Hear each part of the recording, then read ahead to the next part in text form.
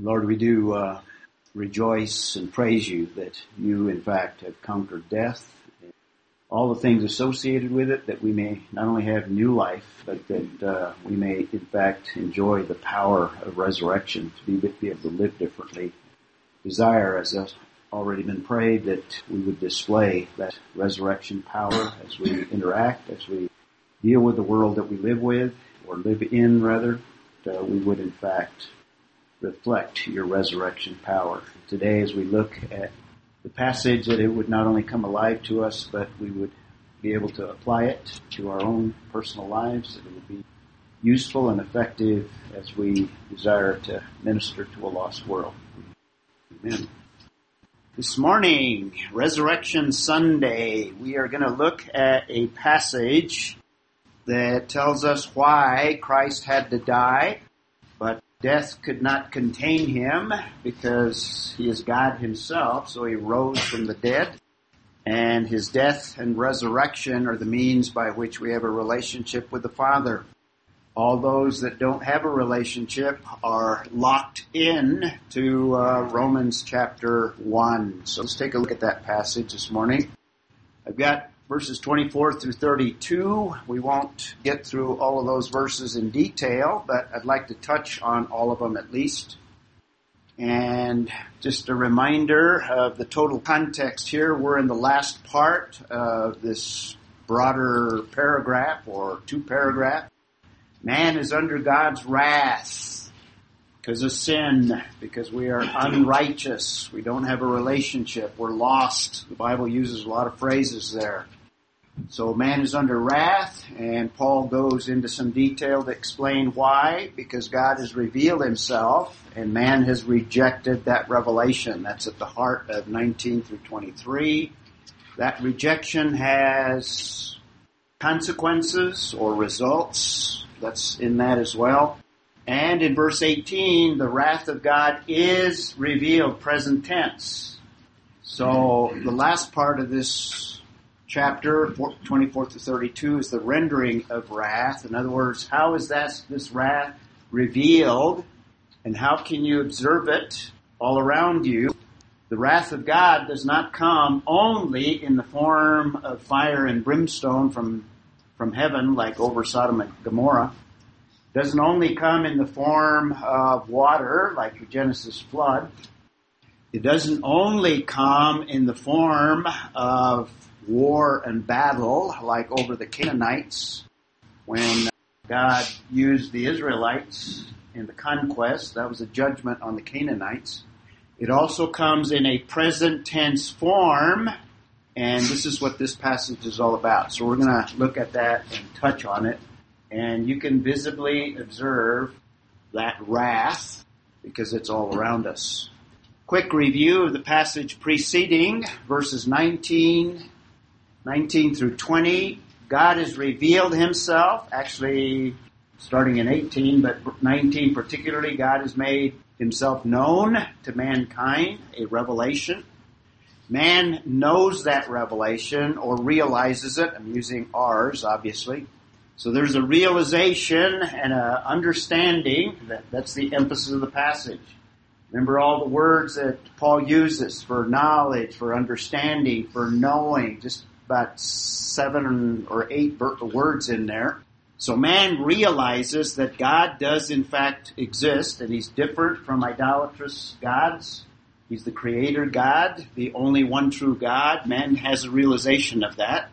Whether he's deceived himself into believing that there is no God or not, every single person on the face of the earth has this revelation, and always has since the creation, is what the text tells us. So there's a realization of that revelation. So that leaves man responsible. That's verse 20, or at least the end of it. Man is responsible to respond to that revelation. If man responds, this passage doesn't tell us, but if man does respond, other passages tell us that God will give further revelation. It's kind of a biblical principle. And man will receive the revelation of Jesus Christ. That's special revelation. God will send a booklet, a pamphlet, a tract, a Bible, a missionary, or whatever it takes to give further revelation to those that respond. Paul is saying, in general, men do not respond to that revelation, and as a result, they are without excuse. They're responsible and without excuse.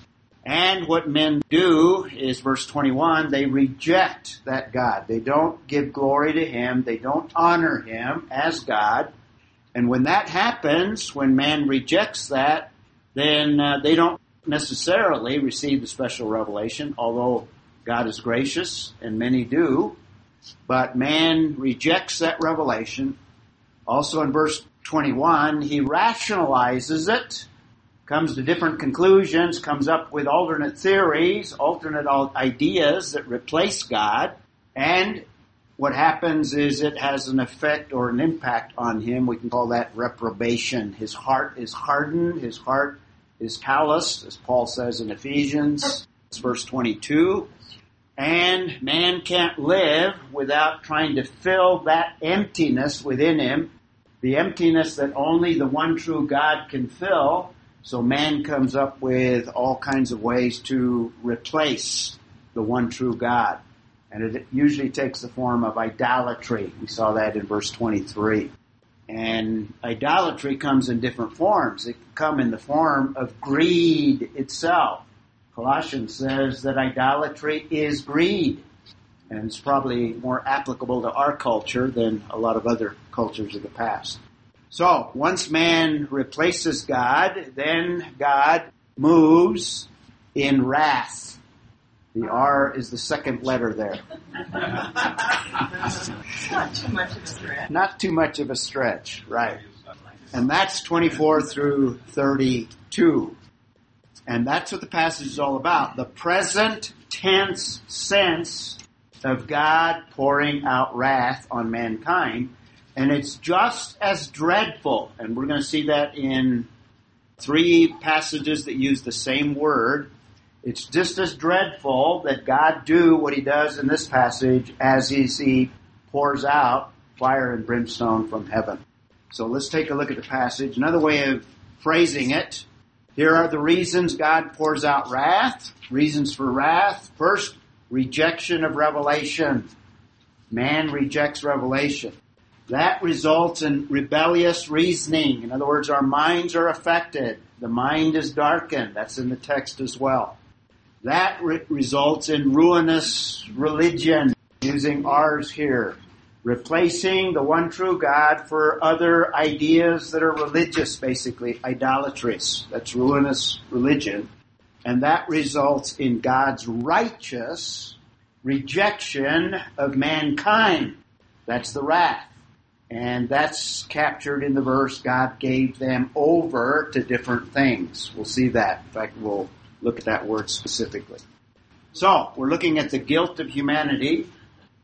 So the passage we're looking at is summarized by righteous rejection, God's righteous rejection with the pouring out of wrath. It's righteous. Guilt of humanity, verses 18 through 23. That's why man needs righteousness provided outside of himself. We cannot provide it ourselves. In fact, that's the most common way in our culture. People try to be good, to earn God's righteousness, and in no way can you do that. Try to go to church or try to do these religious things. None of that is adequate. You could never do enough. It's got to come from God Himself, because humanity is guilty and because man has rejected God. And now we're going to look at that rendering of wrath, 24 through 32. And it starts with the first 2 verses, 24 through 25. It results in God abandoning mankind to physical impurity. In other words, God abandons man. In other words, He no longer seeks those individuals. He stops drawing them to Himself. He abandons them. That's wrath. And we'll take a look at that and see how far we can get this morning. So let's take a look at, break that down. And first of all, we have the abandonment at the beginning of verse 24. Therefore. Now this is actually a new paragraph following verse 18 to 23. But therefore does what? Whenever you have a therefore, you what? That's what it's there. Yeah, why is it there for? Or what is it there for? And it's there for the reason that we saw preceding. In other words, all of the things that we've already talked about. The fact that God is revealing wrath, the fact that man is rejected, all of the R's that we've already looked at. Therefore, because of that, now we have this dreadful situation. So we have the therefore. Therefore, God, this is the essence of everything else in this paragraph. First sentence here, and the subject and the verb is kind of repeated throughout, and this is the essence of everything he's going to say there. God gave them over. Now, the gave over is a particular Greek word that is very common, occurs 119 times in the New Testament, and I've looked every single one of them up, categorizing them, and I'll give you a little word study here. The word is used, in fact, it's interesting that the word is used half of the time in relationship to Jesus Christ. In terms of the crucifixion that we celebrated Friday, that Christ died on the cross. But there's several verses. In fact, there's the Greek word, paradidomi, and I've got the English translation there. That word occurs 119 times, and it's used of Judas, and in the context, it's used in the sense of betraying Christ or abandoning Christ to the authorities. It's a betrayal. It's at its heart is a rejection or a abandonment, a casting away, and I think the word betrayal is appropriate. It's used 31% of all of those 119. So what does that calculate out? Those of you that have a lot. Yeah, very good. Very precise there. So 31%, in fact, I was just struck at how many verses there are that refer to Judas as the one that betrayed him, and it uses paradidomi over and over and over. Now, obviously you have 4 Gospels, so it's repeated in some of the passages. But it is used very frequently. In fact, the most frequent usage is in those contexts. And then another 19%, it's used of Jesus being handed over to the authorities in order to be crucified. That's the end product there. So it has the idea of to abandon in the sense of to hand over. You could even translate it arrested. Jesus was handed over to the authorities or arrested by the authority. 19%, that's half of the usages of that term if you add the two up, right? 31% plus 19 equals what? 50%. Only 4 times is it used in the sense that we have in the passage that we've got, and it's used 3 times. Same term, paradidomi, but in that sense, it doesn't have necessarily the idea of betrayal when it speaks of God. In this context, it speaks of God as the one that is abandoning something in this context. 3 times. Verse 24, verse 26, verse 28.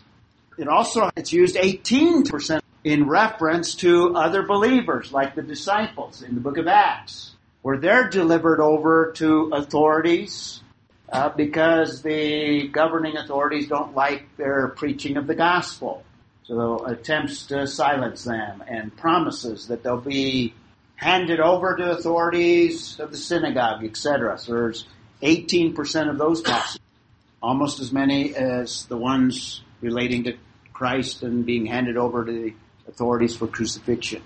And only 4 times to give up something or to abandon something in the sense that we have in the passage we're looking at. And what it's saying here is God is giving up or abandoning or turning something over to something else, handing it over. And we have 3 particular things that God is doing here. And you can visually see that. We can see that in the culture in which we live in. Now, that doesn't mean that people are necessarily locked in, because as long as men have breath, they can respond to the grace of God and receive Jesus Christ, no matter how far down that road they've gone. And we don't know that point where God ultimately and totally abandons people, but this is what the context is telling us. It's a dreadful thing. So the first thing is this impurity of the flesh that we want to look at, Mary Lee. Is that similar to shaking off the dust of something because It's a different word, yes, but it's the same idea where the disciples are told, once you've given revelation or once you've shared the gospel and you are rejected as a result of sharing the gospel, then you go on to somebody else. But you're supposed to shake the dust of that place off of the stuff. Yeah, it's kind of the sense of you're abandoning them. Yeah. Yeah. Okay. Yeah, same idea, different word though, different context. Right. Impurity of the flesh, let's take a look at that. Therefore God gave them over in the lusts of their hearts to impurity. What does that mean? I think what it means is that God allows the flesh to manifest its full depravity. And that'll take a lot of forms. And it depends on the weakness of the individual. In other words, some are inclined in the area of sexual immorality. Some are inclined to excessive use of different things like alcohol, tobacco, etc. Others, it can take the form of excessive greed, where they're even oppressive to people. It takes a different form depending on the weakness of the flesh of the individual. But notice the word lusts, that's just a common word for desires. Now, all of us have desires. They're built in. They're not evil in themselves. In fact, we survive because we have desires. We have desires to nourish ourselves and to function and to be able to survive.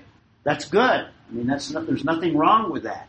But the weakness of the flesh takes those desires, perverts them, and they become sometimes excessive or uncontrollable, you might even say. Although, you need to be cautious in using that idea because I think, we always have volition, so we make choices. So the lusts of their heart going to the very depths of our being. And he's speaking of the unbeliever. So at the very innermost part of individuals, they are driven. And the desires of their heart drive them in whatever area of weakness that they may find themselves. So impurity are those things that defile, those things that destroy. And some of those things destroy the physical body. And I think that's the emphasis of the first part here. So God abandons people to different things. And in some cases it manifests itself in addictions where people are locked in. Now, there's a resulting dishonoring in the text. And that's what he's talking about. In other words, whatever is driving us, you might say, or the unbeliever, it's going to manifest itself in the flesh or in the body. The word that is used, flesh, there is just the kind of composite of who we are in totality apart from Jesus Christ. Our humanity, you might say, our physical as well, I think as mental and even emotional part of us. That's the flesh. And in some contexts, some areas are stressed more than others. In some contexts, the physical is stressed. Some areas, the mental. But what makes up basically the old nature apart from what the Bible describes as the new self or the new nature. So that results in dishonoring of that, whether it's being the twisting of the mind or the twisting of the soul and the heart or the twisting of things in the body, dishonoring of that. Now, speaking of lust, three aspects of the eye. Lust of it?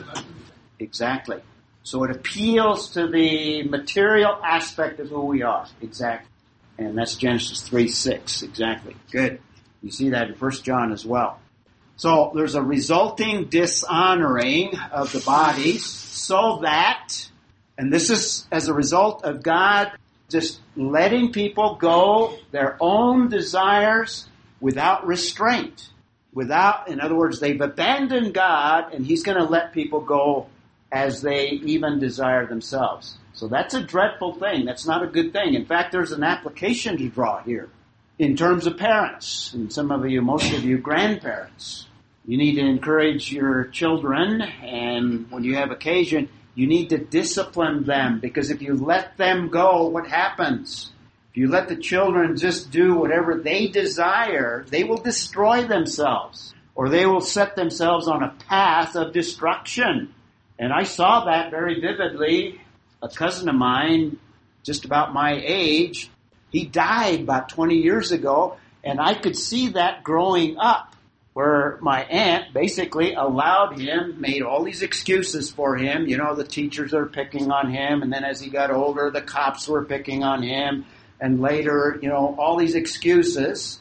And she basically undid my uncle's discipline, and you could see that path. He never learned that sin has consequences. He never learned that there's accountability. And he died of cirrhosis of the liver about, I don't remember. Remember how old he was? 45 or something? Yeah, several years ago. That's the path. That's what you can see. And you can see the clear rejection of God, because he was always in trouble with the law. He was always in trouble somehow. In jail on occasion. And eventually he died. That's the ultimate dishonoring of the body. It just destroyed him. And he was just, the last days he was living with his parents because he couldn't support himself. And you could see the physical effects, just the degeneration of that body, and just died a just bloated, ugly mess. That's what we're talking about here. This is what Paul is saying. What God can do is abandon, that's wrath. Where in the present time, people experience that abandonment, and that's just as bad as God pouring out fire and brimstone from heaven. They, at this point, they can still reach. As long as they have breath. The consequences. Oftentimes, yes. And by the way, our father as well, you never knew him, right? My dad was an alcoholic. He died, he lived a little longer, but he died of the same cirrhosis. So that's what happens. God abandoning, and that's the end product of it. So it manifests itself a lot of times in addiction. You can see it clearly in addictions. And people, like I said, are inclined in different ways. So it manifests itself in different forms. And you can come up with a long list yourself. Alcohol, I've referred to it. That's one way. And it actually biologically has damaging effects such that you have an inward craving that you cannot overcome. Alcoholism. It changes the biology such that now you crave it just like you need food. You need that fix, if you will. And it takes other forms common today. Drugs. I don't know if you can read the opioids, but prescription drugs can lead, those are opioids. A lot of news stories today on that, where just everyday people that deal with pain as a result of other issues get hooked on drugs. This is consequences. Tobacco, we could make a long list. Sometimes food. We're getting closer to home here, right? Vacuuming. Pardon me? Don't forget vacuuming. Oh yeah, I need to include vacuuming. Yeah. That's right. Linda's addiction. I didn't get my addiction. My addiction is buying vacuum. Our grandson has. Which one? Our grandson. The Pepsi? No. Oh, vacuuming? Yeah, it's kind of a rare one, but I guess it, depending on whatever your inclination is. It comes in all sorts A roommate in college was addicted to Pepsi. He couldn't get along. In fact, well, that's a long story. I won't tell it, but he nickel and dimed me throughout college, and I kept track. That's what you're in. You knew who you are. That's right. That's the wrong, that's another. And Ray, so this all goes back to right 18, where it says all this is a result of suppressing the truth and unrighteousness. Yes. Well, that's kind of the downward path. Yes. Begins with suppressing the truth and knowledge of God that God has revealed. Yeah. It all hangs together, exactly. So foods, coffee. Some are addicted to coffee. Pepsi. Gambling. Casinos. That's common in New Mexico. Sex. Pornography. That's common. And I understand people are actually addicted In other words, it's chemical. It's It's yeah. like you get addicted free. Yeah, you sound all, you know all about it. I know that. Yeah. No, And also, Ray- there are addictions like fear, worry, obsession. That they actually have an inner drug. Yeah. Inner medicine cabinet. Yeah, very good. But Mary now I Lou? was just reading that you're talking about the addictions to our smartphones. How many likes did you Oh, get? yeah. How much this? And that Oh, how yeah. the kids just, so especially the younger ones, can suffer huge withdrawals if they don't have their phone. And or if, I was reading, they said if they're going to be away where they don't have access, they'll have friends, keeping track of the likes or the whatevers that Yeah. come. That electronic thing is That it stuff to your does. nervous system. Right. Yeah. So I'll have to include the electronic addictions and vacuuming addictions. Worrying. Yeah. How about shopping? I hear people are kind of compulsive in that area as well. Not you? Some people shoplift for no reason whatsoever. You don't have that problem? I don't have that problem, no. Then Not the shopping. They go, All right. That results in other things in verse 25. Verse 25, for they exchanged, now this goes back to what we looked at in 18 through 23, exchanged the truth of God for a lie. In other words, they've rationalized in their thinking that I need these things and I'm compulsive in this, but it's not a bad thing, it's a good thing, or I can control it, or I have a handle on it, or whatever. They exchange the truth of God. In other words, there are consequences to all these things. That's the truth. And God is the giver of all good things. That's the truth. For a lie that manifests itself in this excessive behavior, etc. Or behavior that ultimately destroys, dishonors the physical body. And they worshipped and served the creature. In other words, once you abandon the creator of all things, now all that is left is the creation, and people worship the creation. Not necessarily bowing down before an idol, but the material realm dominates. In other words, only this world counts. That's a form of worshiping and even serving. And by the way, the word serving there, that word is used in spiritual context. Serving in terms of a form of worship. So it's a devotion, you might even say. A servant of devotion to whatever it may be, whether it's the acquiring of possessions or money or whatever, or addictions or different forms. So, serving the creature rather than the creator, rather than the one true God. So this just reminds us and reinforces what we talked about in the prior verses. God as creator has revealed himself. In the creation, when that revelation is rejected and replaced, this is the product. God abandons mankind. And then we have a doxology to the Creator. In other words, this should be the proper response. Who is blessed forever. The Creator is not affected. In other words, no matter what man does with that revelation, God remains blessed forever. Kind of a contrast here. So our rejection of Him doesn't take anything away from Him, doesn't change anything. He's immutable. He remains blessed. And even in this context, we can praise Him and bless Him. And therefore, he closes with Amen. Make sense? Ooh, we might finish early today. No promises yet. Easter. Yeah. Now, I just intend, I don't want to spend a whole lot of time on these, but that's the physical impurity. That's the physical abandonment. So it's going to have physical ramifications. Now, he's going to take it to the deeper level in terms of just the whole morality of mankind. And in the case of abandonment, God abandons people to moral degradation.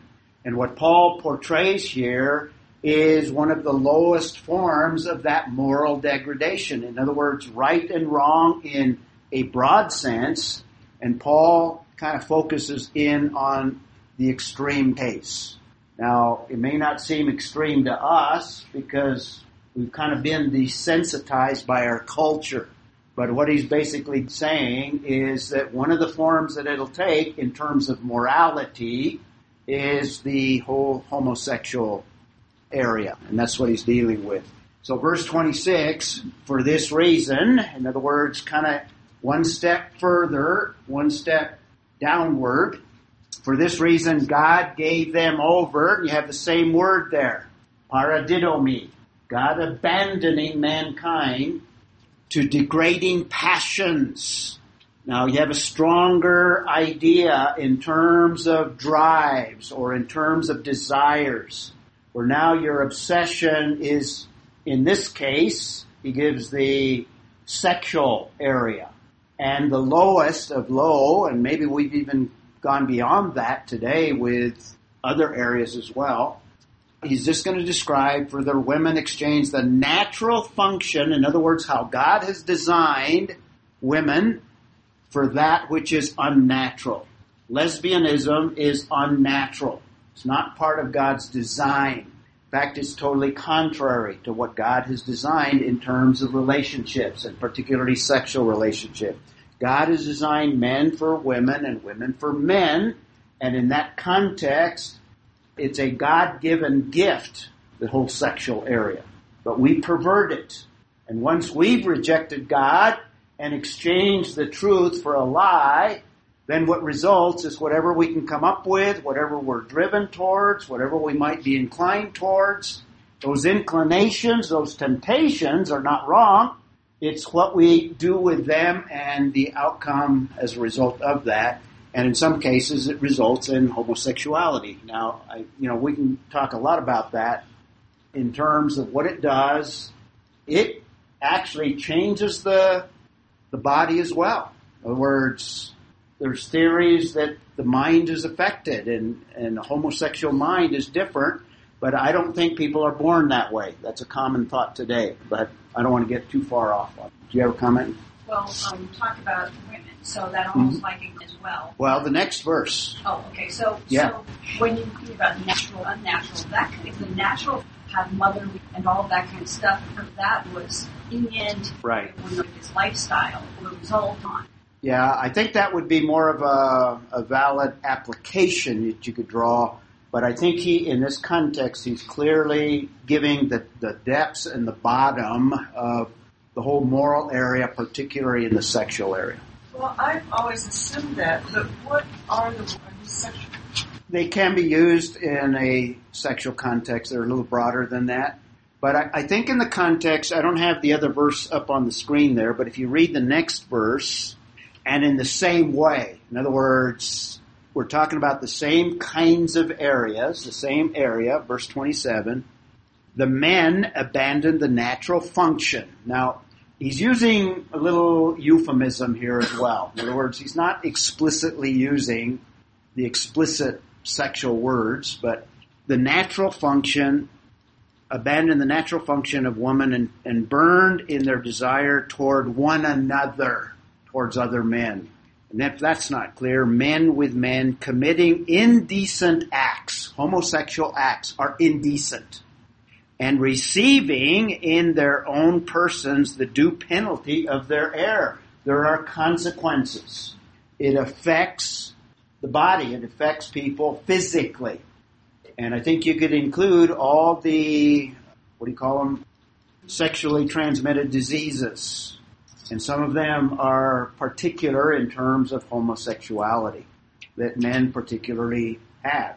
And medically, there's a lot of statistics, particularly areas like suicide and those things, much higher, magnitudes higher amongst a homosexual lesbian community than any other group or the general public in general. So it affects the body. And it appears that it has, I don't want to say genetic effects, but it could go all the way. What do you think in terms of genetics? Does it affect genetics as well? It certainly affects the body. Systemic, overall. Systemic is probably a better word. Well, I don't know that I would say it's genetics, but it becomes a controlling these things passed on heredity where you'll see certain patterns repeating. Yeah, I'm not so sure about that because, They can't reproduce now. yeah, but it does affect And we are influenced not just by genetics, but we're influenced by the environment. So that environment promotes, just like there's a tendency in alcoholic parents for the children to be alcoholics as well. But it's more the environment, not necessarily the genetics. So I would assume that we would have something like that in that community as well. Peter, I think it's that... Oh, here's a nurse. I was asking a microbiologist. I had to ask a nurse. Older, teen, often preys on and bring them into they themselves. Right. Destroys them. Yeah. Because you agree with it, that's one thing. Stand strong and you don't agree. Right. Yeah, exactly.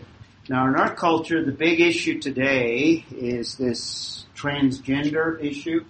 And in the most recent issue of World Magazine, there are 2 articles that I would recommend. In fact, I sent them to you this morning.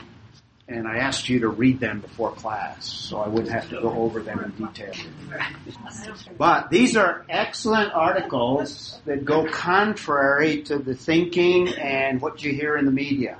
In fact, they give a far more, well, I would say a biblical perspective on this whole issue.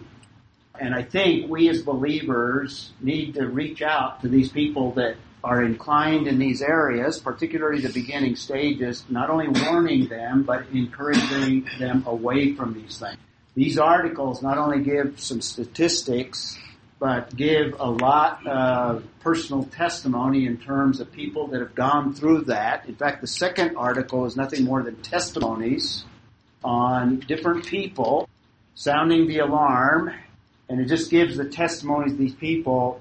The only thing that broke this pattern was coming to a saving relationship with Jesus Christ. And I don't know if all of them that they give in the articles, but some of them very definitely say that, and all of these went through the whole stages, and they give the stages of children sometimes feeling like a little boy thinking that he'd prefer to be a little girl, or vice versa.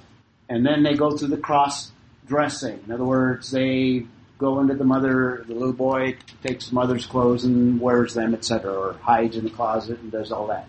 And then it goes to the next stage, and then the ultimate stage is actually operations, transgender corrections is what they call it. In other words, changing the external genitals, etc.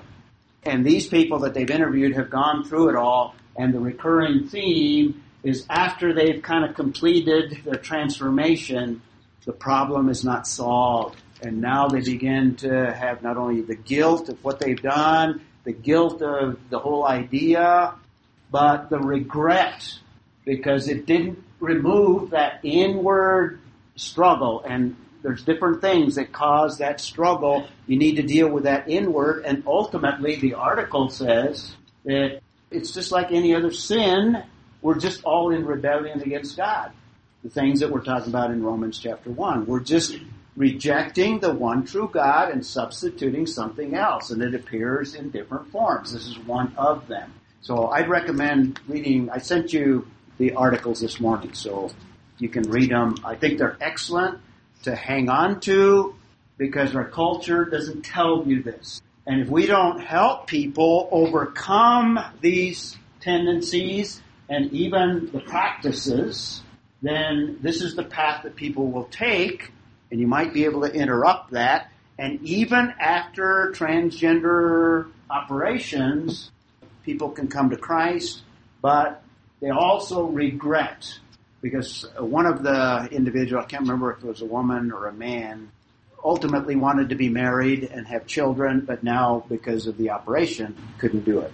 So they're suffering the consequences that continues, but it cannot be reversed, but at least in terms of eternity, they have a saving relationship with Christ. The analogy that this makes here, go ahead, and I'll give you the analogy. Jenny? Yeah, a reassignment, yeah. Yeah, but it's horrible. Right. Yeah, and this article kind of chronicles all that. The analogy that I like that they used is because people envision, in other words, it starts sometimes young, sometimes it starts later, but it starts in young kids, usually they imagine themselves. In other words, it's more of a mental, psychological thing than a physical. So they imagine themselves as little girls if they're boys, or vice versa, little boys if they're girls. And the analogy that it draws is that people that are anorexic, they imagine themselves as overweight. So they withhold food, but yet biologically, physically, and everything else, what they're doing is they're starving themselves. Even though in their minds they're thinking of themselves as overweight, so they don't eat or they purge or whatever they do. Similarly, some young people, and the article says that sometimes kids just outgrow it, and when they're adults they kind of abandon that whole false idea. But the analogy is, just because somebody imagines themselves as a little boy or envisions themselves or feels inclined in that direction, it's all psychological and it's all mental, and there's some other things that are probably going on that can be reversed and helped with from a spiritual, biblical perspective. And it's nothing more than rebellion against the one true God. And Christ is the only answer. So the analogy is, just because you have these ideas in your head doesn't mean that they are real in your physical body. And it, obviously, if you're a little boy, you're a little boy, obviously. In fact, one geneticist says that even at the genetic level, males are males genetically and females are females genetically. Our culture doesn't say that. Our culture says the very opposite. Our culture pushes this. And it's actually a sad thing because you're not giving people the cure to be able to solve the issue. Just like somebody that is anorexic, the solution is not to encourage anorexia because they're destroying themselves. The solution is to try to convince them, you're undernourished, and what you need to do is you need to nourish your body. You need to overcome that and rethink what your mind and your feelings are telling you. The solution is to solve the problem, not encourage the further indulgence in the problem. And that's what our culture is doing. It is pushing this transgender agenda, and it's locking people into these kinds of things. So that's what these passages are talking about here. Betty. And I'm sorry, comment on word locked. Locked. Locked. Actually, Jesus only Jesus has the key. Christ does. Yes. Yes. Yes. And I'm not sure I'm correct. I would absolutely agree. I want to live there. Yes. And that's the point. That's why I think these articles are valuable to you and I as Christians, to be able to help people overcome these things. And until they breathe their last breath, we need to be ready to present the gospel to them. But this is the point that Paul is making, is this is the end product. He's not saying that there's a hopeless situation here.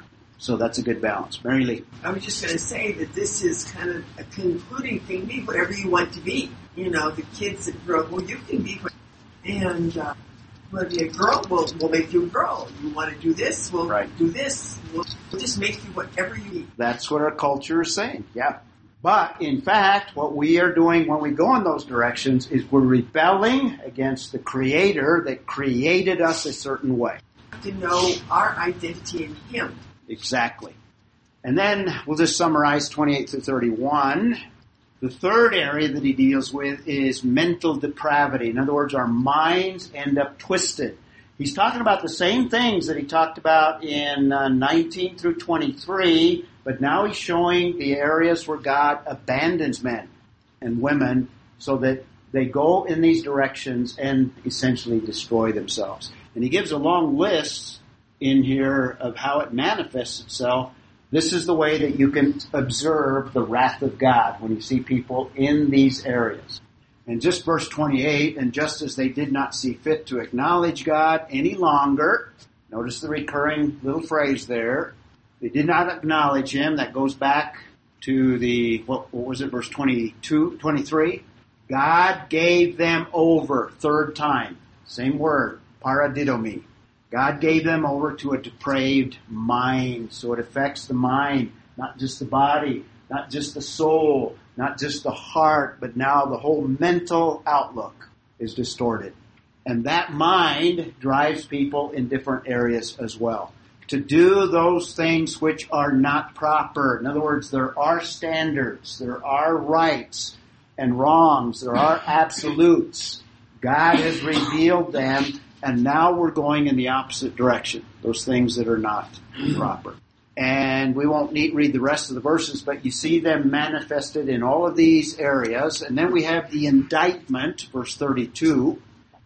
And although they know the ordinances of God, in other words, God has built within man a sense of right and wrong in conscience.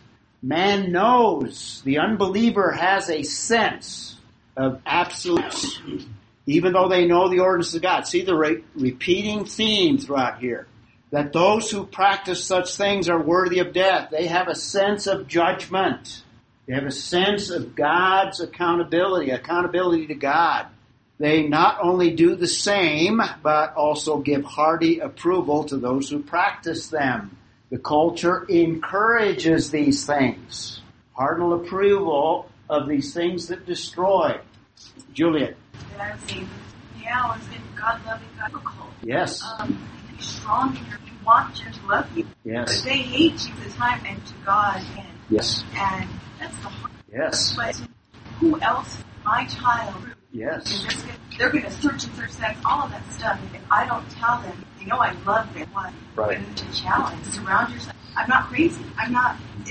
You can get depressed. Yeah. And you can't appease yourself. It's very difficult. Yes, absolutely. In fact, speaking of the culture we live in, we got there yet? Or have we gone beyond Sodom and Gomorrah? Pretty close in our culture. Closing thought. Here's a good application to think of. We as believers have a new nature, but we still have the old nature. The Bible calls that the flesh. The flesh is subject to the same problems as the unbeliever. So we can go in the same path if we are not continually renewing our minds and continually responding to the revelation that God has given us. So there's a little warning there. So this is applicable to the unbeliever, but there's a secondary application in terms of who we are in the flesh. That's why we want to put on the new nature on a daily basis. The nature that Christ has regenerated us within our hearts and minds. The new nature is that regenerated self. Who wants to close for us? I think that point illustrates Romans chapter 7. Yes. Yep. He's going to go over some of these things in Romans chapter 7. Very good. But that's about 3 or 5 or 6 years from now. Who wants to close for us? Yes. Bill? Father God, thank you for your scriptures, revealing who you are and how you function. You're so great. Thank you for this time. Thank you through Romans. We pray for these lessons to change us and send us out very free. Amen.